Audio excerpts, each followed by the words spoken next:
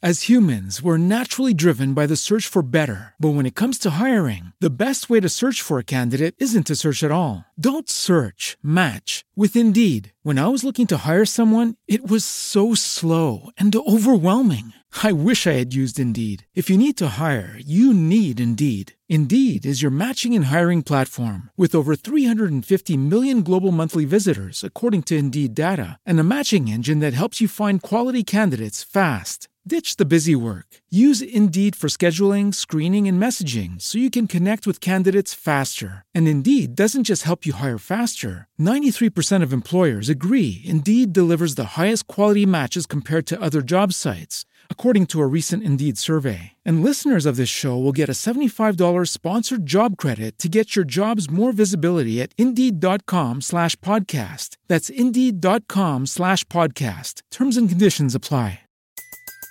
Everybody in your crew identifies as either Big Mac Burger, McNuggets, or McCrispy Sandwich. But you're the Filet-O-Fish Sandwich all day. That crispy fish, that savory tartar sauce, that melty cheese, that pillowy bun. Yeah, you get it. Every time. And if you love the Filet-O-Fish, right now you can catch two of the classics you love for just $6. Limited time only. Price and participation may vary. Cannot be combined with any other offer. Single item at regular price. Ba-da-ba-ba-ba. You asked for it. Here it is. It's a podcast from Apathetic Enthusiasm. In this episode, we're running headfirst into all sorts of new hobbies and distractions and D&D. I don't know. It's gonna be a great episode. I'm sure of it. I see what you did there. It took me the entire intro to figure it out, but you said running headfirst. It makes sense. Yeah. Hey, everybody, I'm Travis. Hey, everybody, I'm Brandon, and welcome to Apathetic Enthusiasm, a show for you, a show for us, a show for everyone that you know. And there are so many ways that you can tell everyone you know about this show. I don't want to jump right into that, though. I want to ask... Why would we get that out of the way first? Yeah, who needs housekeeping? I want it to be interesting when people show up. I want them to be like, hey, here's a new show. They're already talking about their social media stuff. Ugh. I don't even know if I like them enough to follow them, let alone follow their social media. But whoever's saying this is kind of weird. But yeah, welcome to the show, Travis. How are you doing? You wanna lead the way on that? Yeah, sure. I'm fine. There's two questions I'm doing there. Good. There's two questions there. I would like to lead the way, and I'm doing great, Brandon. Thank you for asking. I'm feeling good. Okay, so I had a long weekend. I took a little bit of time off work. So I'm wrapping up the fourth day of a 4-day weekend. And it's weird when, I don't know, like sometimes on a long weekend you feel really rested. Sometimes you're like really productive and you feel really accomplished. And I'm just in this weird like gray area where like I did a lot of things.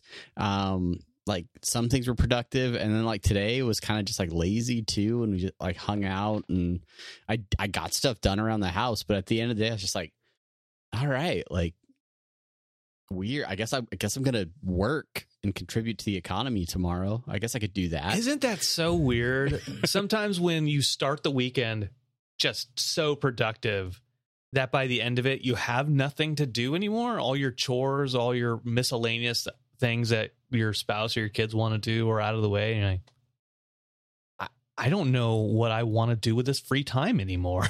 guess I could paint something. I don't know. Like, and even then, like, well, I could paint. I could work on a resume. I could play Xbox. And then you spend about 45 minutes to an hour thinking about what you want to do, that you're like, the next thing you know, you wake up on the couch and it's been 3 hours. Yeah. That was funny. Like it was about 2 hours before we were supposed to start recording, and I was like, well, I ate dinner. What could I do between now and when we make a podcast? It's not really enough time to paint. And then I was like, well, actually, no, that's plenty of time. I could easily add a few thin coats to this mini and then still have plenty of time to get ready for a podcast, and especially a podcast as deliberate and intentional and structured as this podcast. I really have the time to put all that in. There's so much time. I want to talk about all the stuff that happened basically this weekend, but let's go ahead and get after the things that we have to get this out of the way, folks. I call everybody folks. Sorry. Now. It's our contractual obligations as podcasters. You can find us over on social media, starting with Twitter at Appenthusiast. He is at Jugglemino. I am at Barnyard Cruise. Facebook.com/Apathetic Enthusiasm Show. Email is apatheticenthusiasmshow@gmail.com. Instagram, apathetic_enthusiasm. Website, apatheticenthusiasm.com.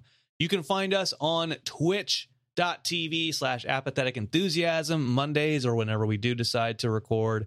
And following that show, we are on YouTube, youtube.com/apathetic enthusiasm. You can buy our affection $1 at a time out of 25 to 30.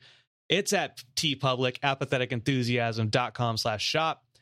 We also have a Patreon, patreon.com/apathetic enthusiasm. And if you want to help us survive, or if you want to start your own podcast, more importantly, head to blueberry.com and use the code AEPOD for 2 months. It used to be 1 month, but now it's 2 months free of podcast hosting. Boom, boom, boom, boom, boom. And there you go. It's done. It's out of the way. We can move on with our lives. Thank you for sticking around. Thank you. Brandon, while you were talking about buying our love, it made me think about hearts. And it made me think about Valentine's Day. A heart. Oh. No. That's the day that we skipped podcasting last week. That's right. Talking about making a heart shape with your hands. If I was to say, Brandon, make a heart shape with your hands, okay, Brandon is doing the classic all 4 fingers up top, curved with the thumbs pointed down in a somewhat curve. That is his heart, right? That's the heart I've always known. I've done for a long time. But the kids these days, they're different. They're my oldest makes a heart with like the index fingers and then just like the middle fingers, and it's like that's the thing. Or that's got to be that. Yeah. That's like the new heart. That's what the cool kids are doing. We're part of the different generation. Different generation. Right. Travis, we go like this with our pinky and thumb out to pantomime a phone call, while the young people just put their hands up like this now, flat palm. Do they? There's like studies about that, about how kids, especially like very young children, like behavioral psychologists and stuff will be like, okay, pretend to be on the phone, and they will just put their hand up like that because they don't know the phones that we grew up with, the landline phones. They just know like iPhones and mini tablet type things. The flat electronics. Yeah. Interesting. Pretty soon they'll just be like, I'm putting my AirPods in, and they'll walk around. Pretend you're on the phone. I'm on the phone. No hand signals at all. Buy, sell. Alexa, give me that crypto. Hey, I need a non-fungible token. Oh God. I don't want to get into that. I never want to dedicate a podcast to that. Hey, Travis, because there's plenty of people that have it covered. Travis, do me a favor. On camera right now, hold up the number 3 with your fingers. Okay. So you index middle ring. Index middle ring. Okay. That's how I did it when Chelsea asked and my kid asked. And evidently they saw this on maybe Instagram, maybe on TikTok, something like that, where they said that older men will hold either the 3 with the thumb pointer and the middle finger or the pinky ring and middle finger. Okay. And so far it hasn't been accurate because most people will do the 3 unless they're from the UK, and then they do like the 3 with the thumb. So that's very interesting because the thumb, index, middle, that is 3 in American Sign Language. That's the number 3 in ASL. Because if you go index, middle, ring, that is W, right? Yeah. If you're making that OK symbol with your last 3 fingers, that's the sign of a good 3-pointer in basketball. So I don't know. It could be. Maybe your baseball fans go thumb for the 3. Maybe your basketball fans, are like this, and then the people like us that stay inside most of the time and print miniatures, we're just doing a W. I've asked a lot of people that question in the last couple of weeks, and the 3 middle fingers are the kind of the standard. And as a matter of fact, I was watching There Will Be Blood again. I drink your milk for the 50 billionth time, and there's a scene in the movie where Daniel Plainview holds up 3 fingers for some drinks, and I paused it and I took a screenshot of it. I said, Jesse, he did it here too. Anyway, look how he's doing it. Yeah. Well, let's move on from finger pointing at things, and let's get into some topics, some burning topics. And quick, the Ewok in chat mentioning the OK symbol has been linked to racism. That is true. That is very true as well. It's okay. It's also the number 3, and it's also racism. So yeah, I'm gonna be honest. I'm pretty pissed that has been co-opted by terrible white supremacist type people that flash that symbol as a racist symbol, because as a fan of basketball, that has been used to signify 3-pointers, and for a long time it was like a way to celebrate. Yeah, I got a 3-pointer, they flash it up there and stuff. Many of the NBA players that I've seen use that symbol, very sure that they are not white supremacists. 3-pointer. Russell Westbrook used to have a thing where he would do the 3s on each side and then like throw them down like he was holstering like his guns or whatever. Love that 3-point celebration. So that is upsetting. Context is everything, of course. Sure. As far as this goes, when the OK symbol thing became a thing, that circle game that people used to play, where like, the circle below the waist, then you punch somebody or whatever, right? Yeah. When I was in Tampa, they had been playing that game for years, and then all this stuff rolled around. Like, we can't play that anymore, everybody. Yeah. It's no longer a thing. So now we just have to punch people indiscriminately. Yeah. Yeah. Hey, look at this. And then you just punch them. They don't even have to look. You just in the junk. Punch in the junk. That's the game. Oh. All right, let's talk about a punch in the junk. And we'll start with a little thing we call a running program. So did we I don't know that we covered this actually officially on the last podcast. We may have talked to it a little bit, but I don't know if we fully covered it. I think we talked to it, and then on the post show we went into it in more depth, but then promptly we're like, no one's paying attention to us. Let's go ahead and talk about this just between you and me. Let us talk about running. What happened at the start of the new year was I wanted to, even slightly before the start of new year, I wanted to start running, and I wanted to start running for me, not for my job, not for anything else. I wanted to get into the habit myself of running. And so I had started a 10K training plan, and that lasted about 4 weeks. And I got into the habit of, okay, all right, cool, I'm running more. And then I wanted to get ready for a 10K that is at the end of the year. And to do that, I wanted to have a training plan that went on a long time, which is a marathon running plan. And so you and I talked about that, and you're like, well, maybe a little bit before. The details are cloudy, but I wanted to pull you into it. Yeah, well, I mean, I'm sure we've talked about this before. We've utilized the Nike Run Club app for years. I've been using the Nike programs to track my running for over a decade, I think, at this point. Back when you had to put chips in your shoe and all kinds of craziness like that, right? And almost 10 years ago now, I ran my first half marathon, my first couple of those, and I used those Nike training plans in their app to train for those. So I really do like how they build their plans and how they can, just help you like push towards those goals. And so when you said you were training for a 10K, this time last year, I was running 10Ks, a couple times a month. So I was like, you know what? I've dropped off, in that, and I need to pick things back up. I need to get back in the game. 2022 is going to be my year for getting back into running. Brandon's already got a head start. Send me that plan. You send me that 10K plan that you're training, and I'll get right on it. I see where this is issue going. for me. I see where this is going. Okay. I open the phone.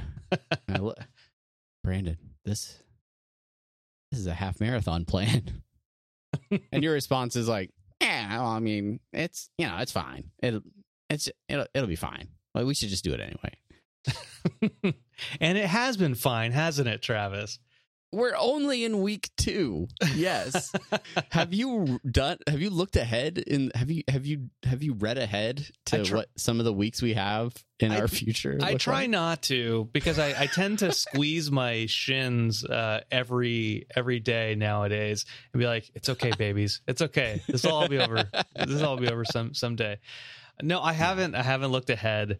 I don't want to look ahead. I know it's going to take up so much more of my time. It will. But it's strange. I ran a fair amount maybe about 10 years ago, and I maybe not as much as I'm running now. And there's a little bit of difference here for me here, in the sense that maybe I have somebody being you to help kind of shame each other and to keep going. But also, I would run 1.5 miles or 3 miles and then be super tired. And like the next couple of days, I'm like, I can't do this. But even yesterday, I ran 4 miles, and there's a speed run, which I didn't do, but I could have. I felt, I was like, oh, I could do that again, because I've been doing it so much. Right. I fully expected today, after that 4 miler, which right before the run before the 4 mile run was a recovery run, but you were supposed to run for 35 minutes. And my recovery pace, I guess, I was at like 3.5, almost like 3.7 miles or something on the recovery run. So I was like, well, crap, that's almost a 4 miler already. So back to back, I ran almost 8 miles in 2 days, or I guess we took a day off in between.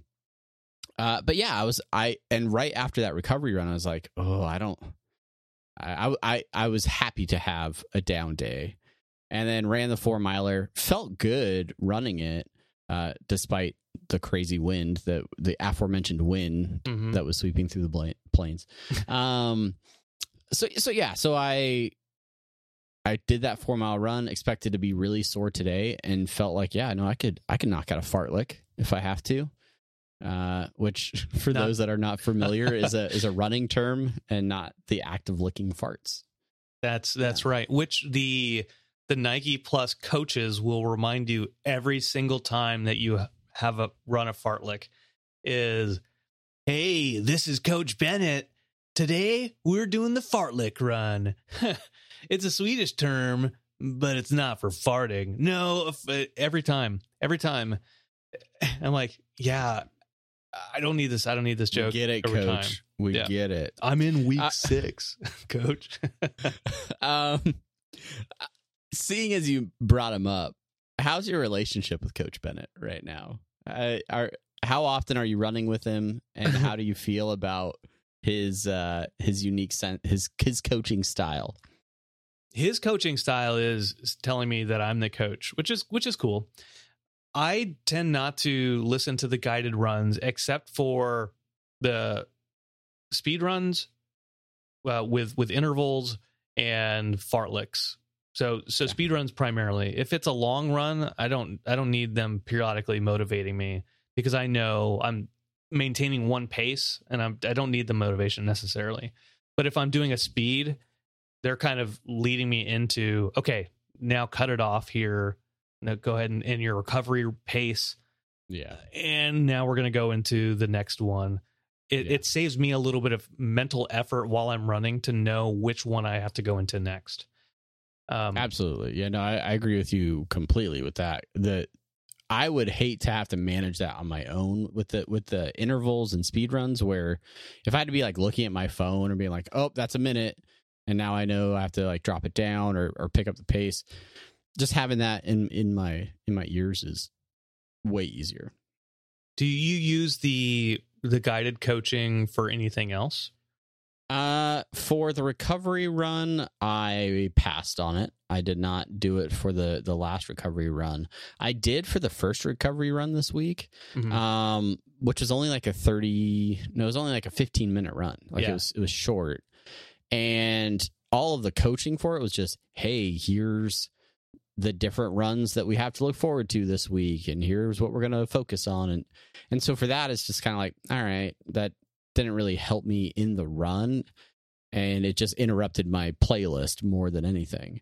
So I don't think I will use it for recovery runs much anymore, but I will say, like, I did use it for the 4-mile run. And I would say that it does help me. I do appreciate the coaching, as cornball as it can be sometimes, and some of the jokes that they try to sneak in there and things.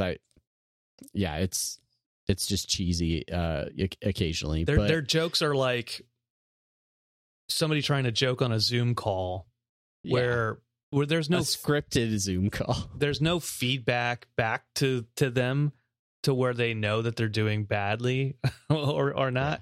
Yeah, but sure. Like, okay, yeah, nice try.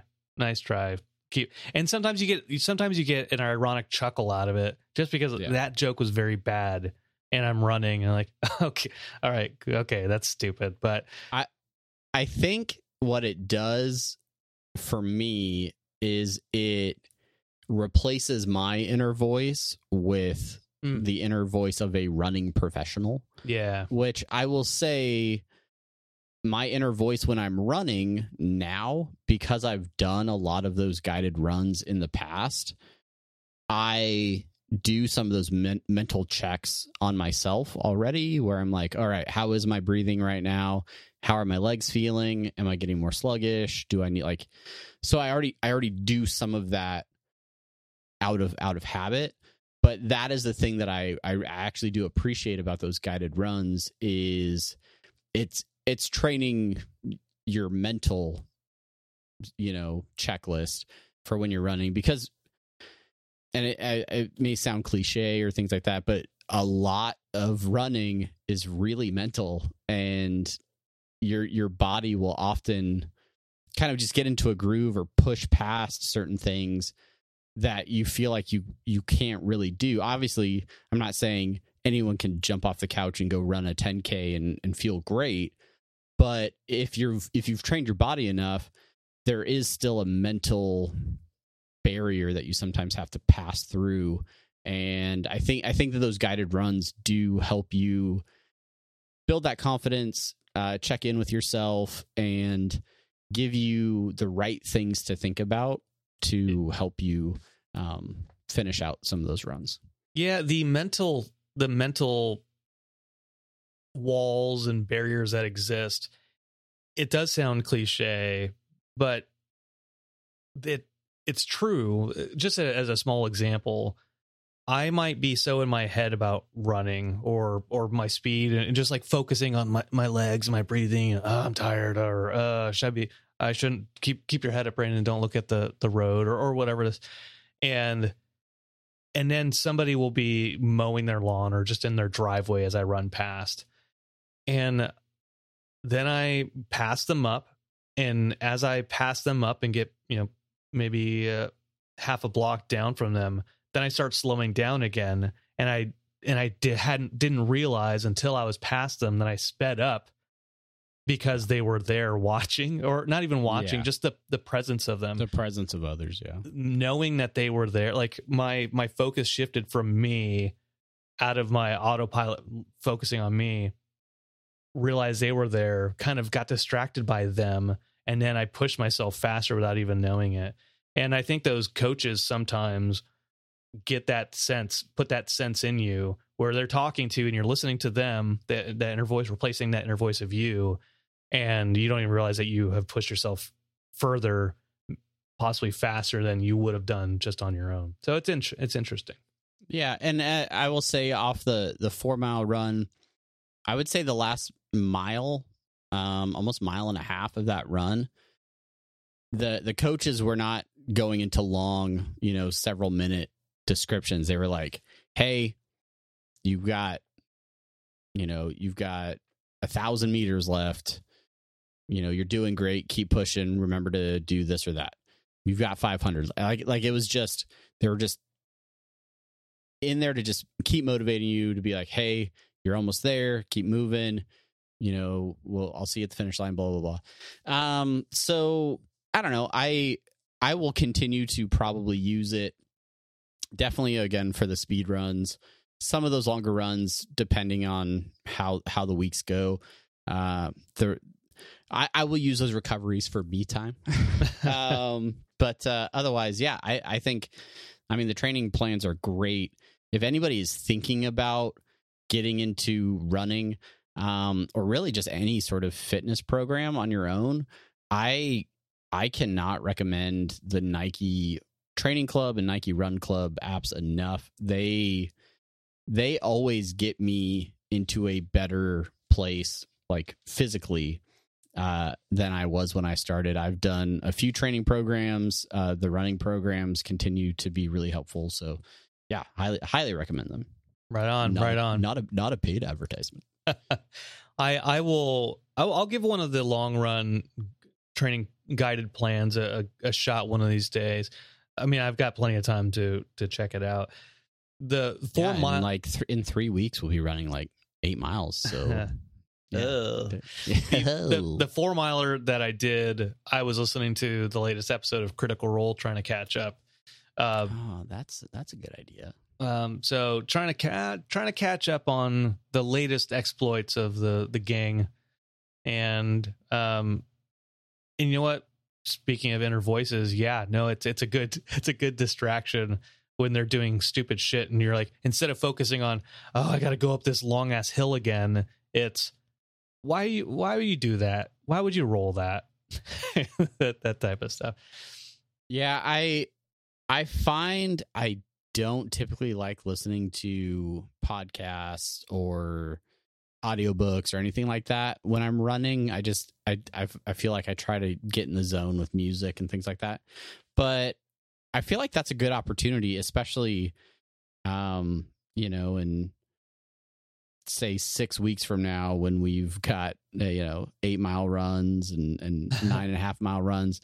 That's a good time to catch up on some Critical Role, because I am way behind. And it's just like 4-hour episodes almost, or whatever it is. Yeah. It's really hard to catch up on that. Carve out 4 hours every week. What really helps is when you skip all the boring stuff. But, yeah, there you go. Because admittedly, there is some good stuff in there. The role playing, the characters developing, some combat, right? But there are things where it's the trappings of D&D in general, which is going to the store and looking at items to buy and picking out outfits and stuff like that. In-game ecosystems, and whatnot. Or sitting in a tavern for basically 2 hours doing no story development, and it's all character development. And that, okay, skip in 30 minutes. Anything new? Nope. Skip 30 minutes. I guess that. But see, I always get so wrapped up in, that's like how we're different with spoilers and things like that, right? Where I'm like, oh, I want to hear every detail about, what's going on and how the characters got to that point. Yeah. And you're like, let's move on. More plot. I'll look it up on Wikipedia. It's fine. Do you feel that your listening to Critical Role has impacted positively or negatively, your approach to playing D&D or some of the ways that you try to play D&D as a group? Yeah, well, I the Critical Role running thing was a perfect segue into talking about D&D now. As far as thank you for calling it out after we flawlessly transitioned from one topic to the other. Yeah, I want to make sure this just in, Brandon ruined segue. Yeah, it has. I think it has influenced me because I have been listening to it a lot in the car. Usually when I'm not sleepy, that's the best time for me to listen to Critical Role. And we've done 2 sessions since I've started listening a lot more. 2 of our main sessions with our buddy John, my brother Brett, and my friend Brian. And the last session, not this one that we did Saturday, but the one before it, was the first time that I felt, you know what? I don't want to try to stop doing silly voices and silly character stuff. Like I didn't want to do. I'm like seeing how the Critical Role people do it. They're very, very into character, very into RP, and very, oh, and then they whisper into Orem. Oh, and everything is super dramatic. And howdy, I'm fresh cut grass. Fresh cut grass. FCG is the best. But I realized, that's not what I want to do. I want to let's play this game. And so, the last session we did, I kind of tried to stop being silly or stop trying to be a performer and just try to play the game with you guys. Yeah. And I think that I feel different about the sessions because in that session there was a heist situation in our college campaign-esque campaign where we had to go steal the trophy from this other rival college. And instead of getting into gags and trying to joke around, I was actively saying, well, hey, let's get a plan together. And that is different. I think something that I picked up from Critical Role is, okay, we're planning to do a quest or a job. How are we going to do it? Let's figure it out before we get there. And in the course of that, you also do a little bit of role playing on the side, just in weaving that into the building the plans and the locations you go to. Yeah, absolutely.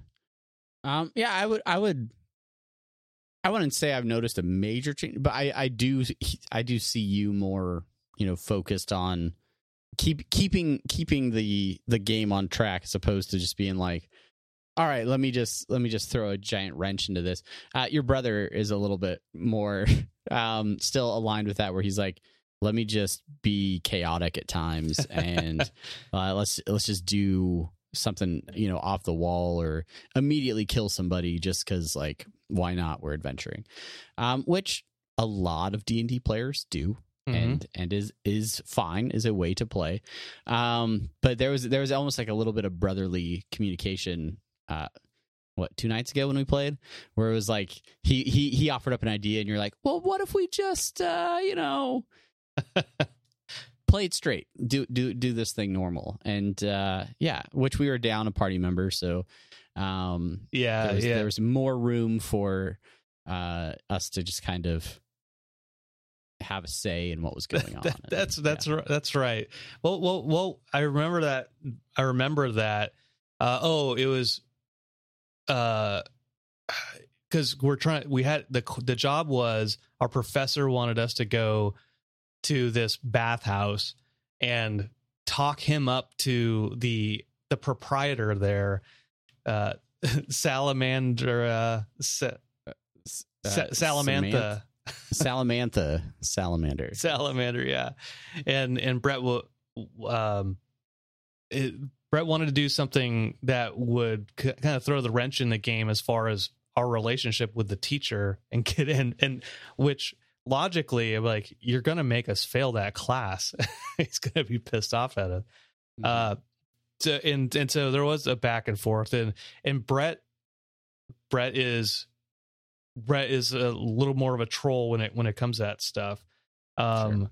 And not that I don't mind that thing, but we did start late. and want to try to keep on track with making progress and make everyone feel like they got something out of the session. Sure. And the way the jobs were lined up, it worked out for us because this bathhouse was a thing. Your character, Pierce Clawthorne, wanted to throw a college party, which was on Saturday. That's right.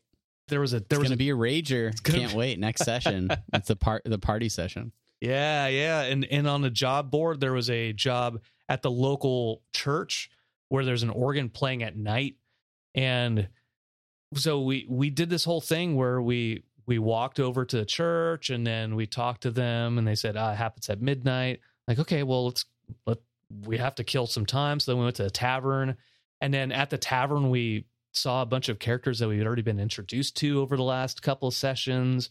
We did some role playing. Salamantha's daughter, Sally Salamander, was there, who was a waitress. Who's in our rival in school, right? From our group. So yeah, that was good stuff. And she was disgruntled to be working a part-time job while in community adventuring college. Yeah. And just there was all the talking about weaving the role playing into the actual questing of the game. That was very apparent to me this last session.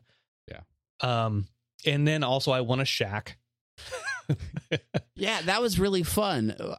And honestly, it was something that popped into my head from listening to Critical Role, where they do something called rollies, right? Which is just like an in-game game where they roll dice against each other, and it's one of the ways that they gamble, or their characters gamble against each other. And so we were genuinely trying to kill time to wait for this haunted organ to fire up. And we're in the tavern. I was like, hey, is anybody playing cards? Is anybody? And a little bit, I mean, like, I'm not trying to catch our DM off guard, but hey, I'm going to throw this out there. Is there a card game going on? Is there somebody, betting something around? Can I get, as an old half orc, ne'er-do-well, can I get involved in some gambling? And John was like, yeah, let's, there's cards happening. There's this, place some bets, roll some dice. And in the middle of that, you and your character, being of wealthy heritage, you're like, money is no big thing. Let me throw out 100 gold. And I wasn't that cocky. I was okay. Fair enough. You were not, but John decided that somebody would call your bet by putting the keys to their shack out on the table, and you won. And I won that bet. And I won. And I was so, I want to ask John, I haven't asked him yet, like if it was a straight roll, if he rolled a straight D20 as well, or if, like, behind the scenes he had, the dude rolled with advantage because it was a shack that I was going to win. But yeah, I won it. And then at first I thought, I don't want to be a dick. I should give the shack back to him. But then I thought, well, I did win it. I should. What's the rent? Maybe I could charge him rent. And then did a history check to see, like, if I knew what the rental prices were in that area. And so now that dude owes me a gold a week, starting in 2 weeks. Yeah. You became a landlord in our last session. You're already investing in real estate as a D&D player. I need to write to my father and tell him the good news. That's awesome. I really like our sessions. I think we got a great group right now that we're playing with, and it's a fun environment. I think for John is incredibly talented and very familiar from where we are now from where we were as D&D noobs, a few years ago.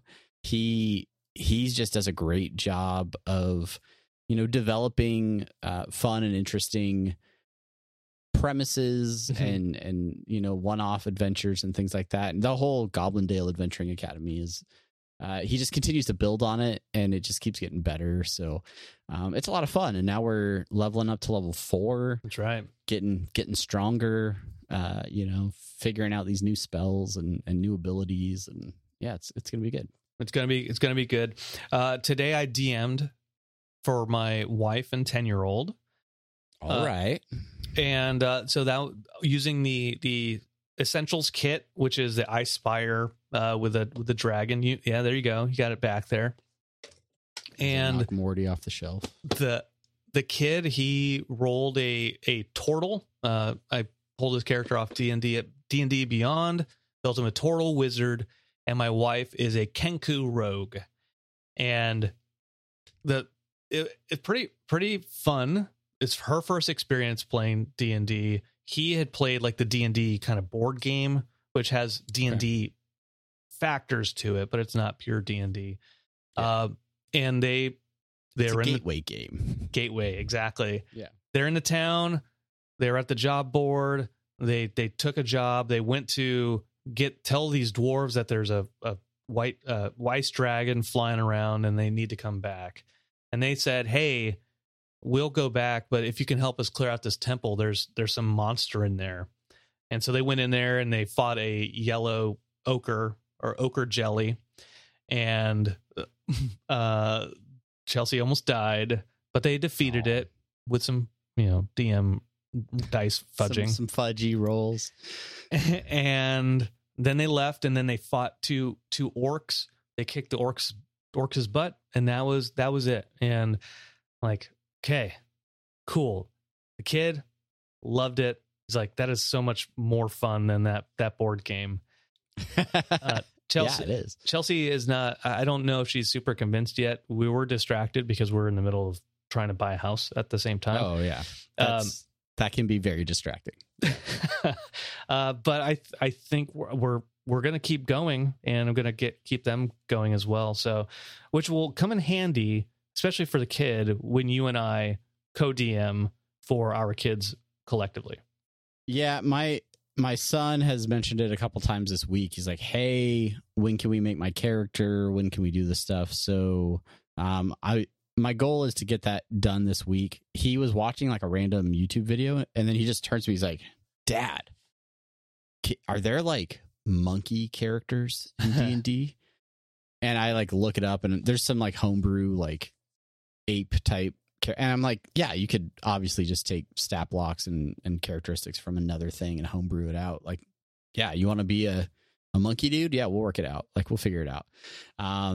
His first time playing, he was a dragonborn, and he just thought his guy was so cool. My oldest, she's really more focused on the minis now. I was like, yeah, we're going to make a character. And she's like, well, once we do, can you print a mini of it? I was like, I probably could. And it would probably be very helpful if we were playing in person to have miniatures to move around. So yeah, that's something that we can do this week. And yeah, I don't know, get the whole family involved. Nice. So yeah, I forced John to let me into one of his other campaign one shots. So I'm making a walrus creature eventually to help out those characters. Just one shotty just to F around. I don't have time to do any more campaigns. That is a comfort zone I have not breached yet, and that is playing strangers games with other people other than our group. I don't know. I feel like our flavor of D&D is probably pretty standard for how most people probably play. But for some reason, I just think of it as ours and what we do, even though I literally listen to podcasts of people playing, and it's not. It's us. Yeah. It's essentially the same. So my thought is like, all right, I'm going to go. Like, I certainly don't have these books memorized. And I think that's apparent as we play as a group. When I'm like, what are my spells again?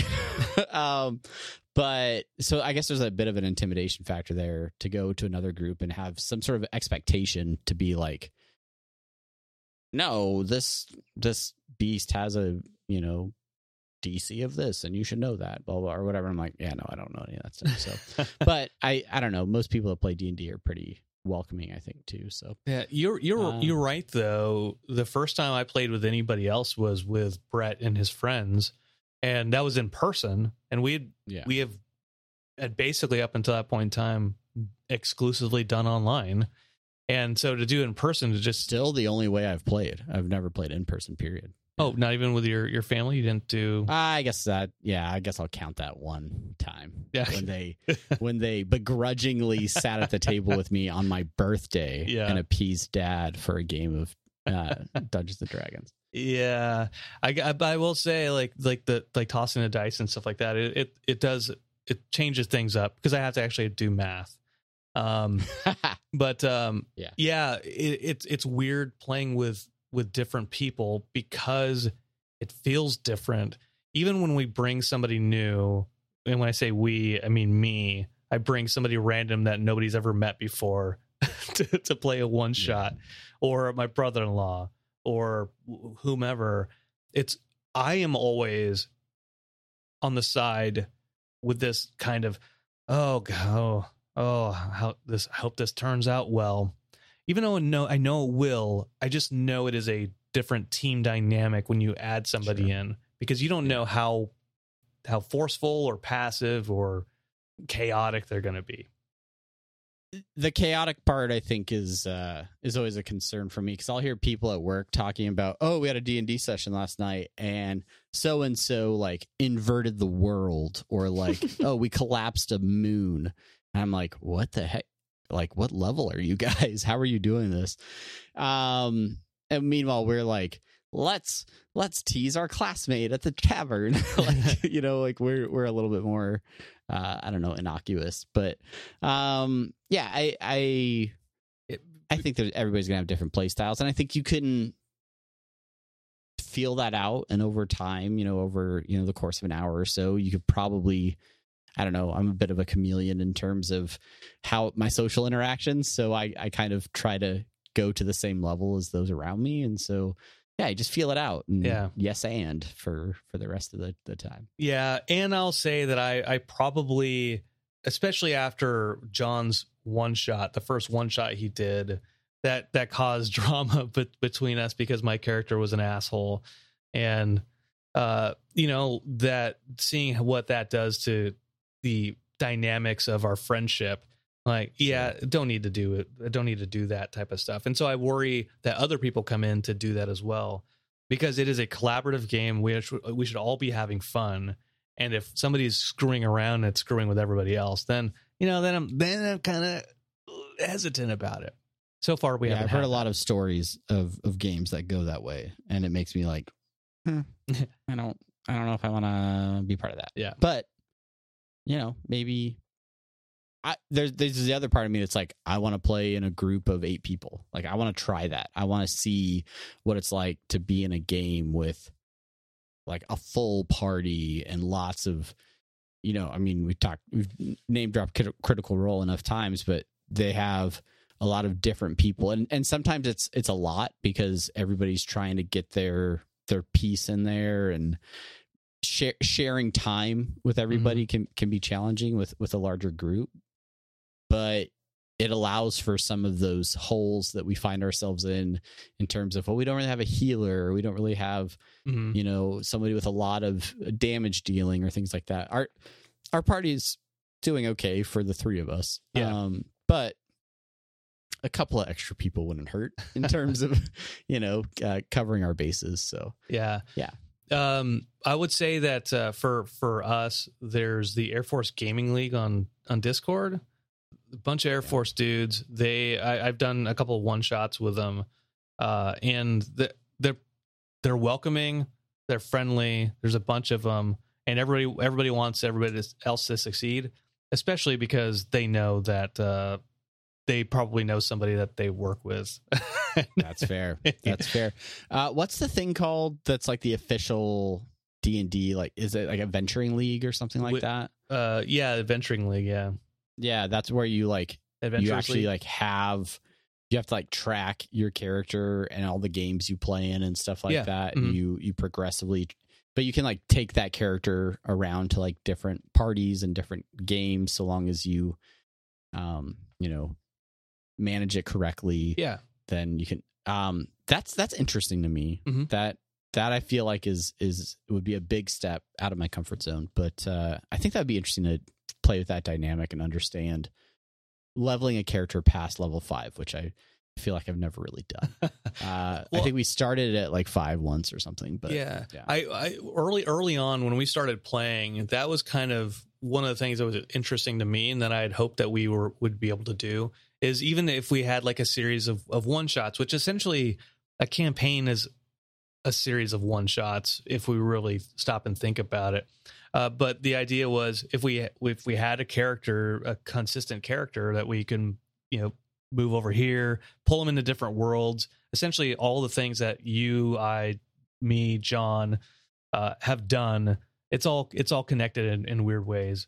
And so like my first character, Healy Dan, then Lou Gossett Sr., the adopted turned out to be his father. Yeah. I know Kevin, who played with us, and he's in the middle of jobs right now.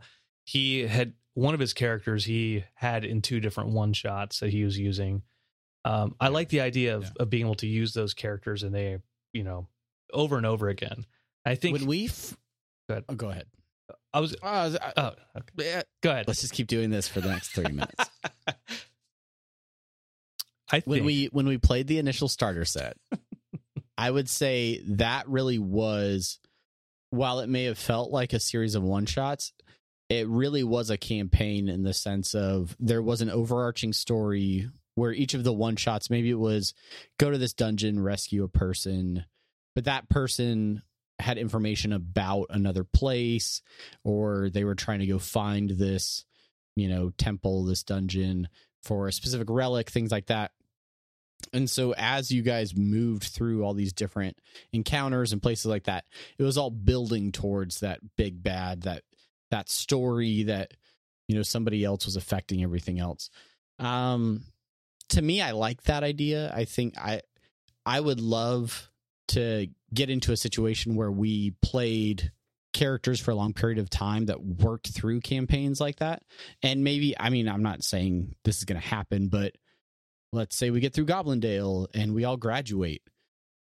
Do these characters then go off as a band of adventurers to other places to, for, various reasons? Do we just shake hands at graduation, at each other on Facebook, and then never talk again? Like what happens? So, do they get a teaching gig over at a different college and they find Montana James teaching there? That's right. I forgot about old Monty James. Oh, Monty, yeah. That's the cool thing about D&D, and listening to Critical Role. They have callbacks to all of their previous campaigns, all their one shots, all these different things that we're in season 3, and they refer to a lot of stuff. It goes past my head. But then John was like, "Oh, did you listen to this last episode?" And I said, yeah. He's like, "Well, this gnome character, that's a reference to a Christmas one shot they had a couple years back." I'm like, oh, okay, all right, that makes sense. But there's fun stuff, that is just little breadcrumbs. Well, and we did that within our games too, where we would talk about mushrooms, talk about bad cooks, and all sorts of things. So, real quick, I know I asked about Vox Machina before, and you abruptly said no. Still anti the animated Critical Role series on Amazon Prime. Yeah, I'm not interested in it enough. Although I will say they're all talented voice actors. I think that with an actual written script and them doing those characters, probably more tolerable than the idea of listening to them for 4 hours at a time and not make it past their bedroom window. All right, fair enough. I am curious a little bit about, I want to watch an episode or two. Is it just them playing D&D and then they animated over it? Or did they take the events of a D&D campaign and then sort of script that out and replay it. Like basically, if we were to take what is it essentially improv D&D and then boil that down to a condensed storyline, pull all the thinking and deliberation and dice rolling probably out of it, and then make an animated series out of that. Is that what it is? Or is it actual just, I don't know. It's that to me is interesting. I have to look it up. I'm trying to look at a website to talk about it here. I imagine that it has to be, if not scripted, it has to be at least edited a fair amount, because in order to have a visual medium, you have to have some kind of story beats, beginning, middle, end, and it can't last for 4 hours. It has to be shortened. So even if it's not scripted, at the very least, it is edited to be coherent and succinct. Mm-hmm. Yeah, I'm with you there. I've seen weird clips on social media where it shows like them at the Critical Role table, like saying a line and then showing the animated character like saying the same line. Mm-hmm. And so to me, I'm like, oh, that's okay. That's interesting. I'm going to watch one. I'm going to watch one this week, and then we'll come back in, a week or two, and I'll update you on what I find out. So it might be like Reno 911, where they took all of the audio, all the video, and then some poor bastard editor was behind the scenes having to put it all together. Just crying, going through his third divorce because you've just been stuck in the editor's room the entire time. Yeah. Could be. It could be. Right. I mean, we have other topics that we could have potentially discussed, but wouldn't you know it, we're coming in on close to an hour here, Brandon. So any final thoughts or quick topics you want to touch on before we get out of here? Final thoughts, I would say the last episode of Rounding the Bases is going to release here on Wednesday or so. Old Robbie, old Matt, they are heading to greener pastures, which I don't know what those pastures look like. Matt is a newscaster, as you know, and he works for television. And so doing a podcast on the side probably isn't the most beneficial for that or acceptable practice. Sure. And so, he needs to support his family, so he's going to run off and do that. And Robbie is going to continue thinking about his creative avenues further. And who knows if I'm busy later on down the road, good handful of months, perhaps a year, maybe help him out and get him started on something else. But Beautiful. No promises, well, Robbie. No promises. Piece of shit. I will say congrats to those guys on a great run. I mean, they had a good following there for a period of time, and I appreciate them coming and being part of this show before they hit those greener pastures. And best of luck to both of them. Best of luck. And as always, to everyone listening, everybody who stopped in briefly on Twitch to listen to us, thank you so much for being a part of this. Even if it's for a second, the support is felt and appreciated. So thank you. And now I'm going to go eat some macaroni and cheese. Ooh, delicious. Delicious mac Stouffer's. And cheese. Oh, all baked up. You got breadcrumbs on that stuff? Ooh, I don't, but I might. Go get some bread crumbies. I had some sweet ramen today. It wasn't sweet, it was spicy. It was what is it? The Shun? No.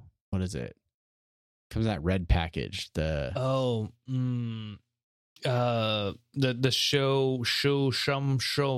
Yeah, it starts with the shoo. It starts with an SH. But it's good. It's delicious. It was delicious. So and I put some strips of steak in it. Anyway, anyway, guys, that's our show. Thanks so much for listening.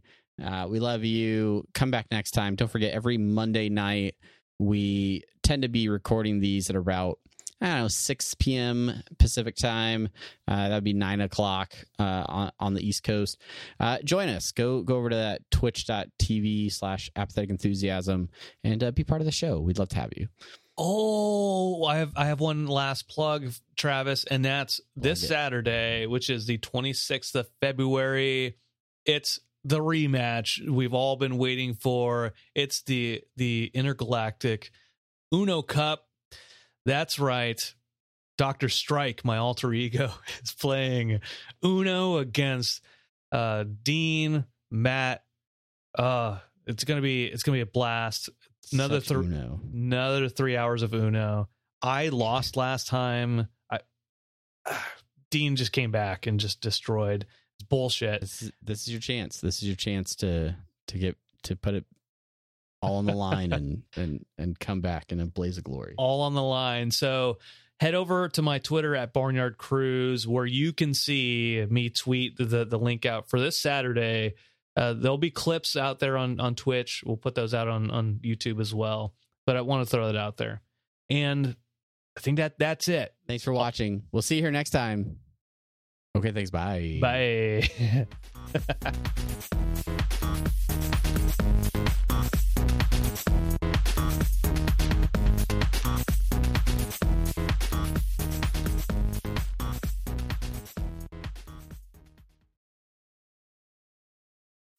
Swimsuit? Check. Sunscreen? Check. Phone charger? Check. Don't forget to pack the 5-Hour Energy. It fits great in a pocket or carry-on, and the alert feeling will help you arrive ready for anything. Now get 20% off when you use code 5HETRAVEL at 5hourenergy.com. Expires April 30th. One-time use only. Not valid with other discounts. Remember, visit 5hourenergy.com and use code 5HETRAVEL to save 20%. Everybody in your crew identifies as either Big Mac Burger, McNuggets, or McCrispy Sandwich. But you're the Filet-O-Fish Sandwich all day. That crispy fish, that savory tartar sauce, that melty cheese, that pillowy bun. Yeah, you get it. Every time. And if you love the Filet-O-Fish, right now you can catch 2 of the classics you love for just $6. Limited time only. Price and participation may vary. Cannot be combined with any other offer. Single item at regular price. Ba-da-ba-ba-ba.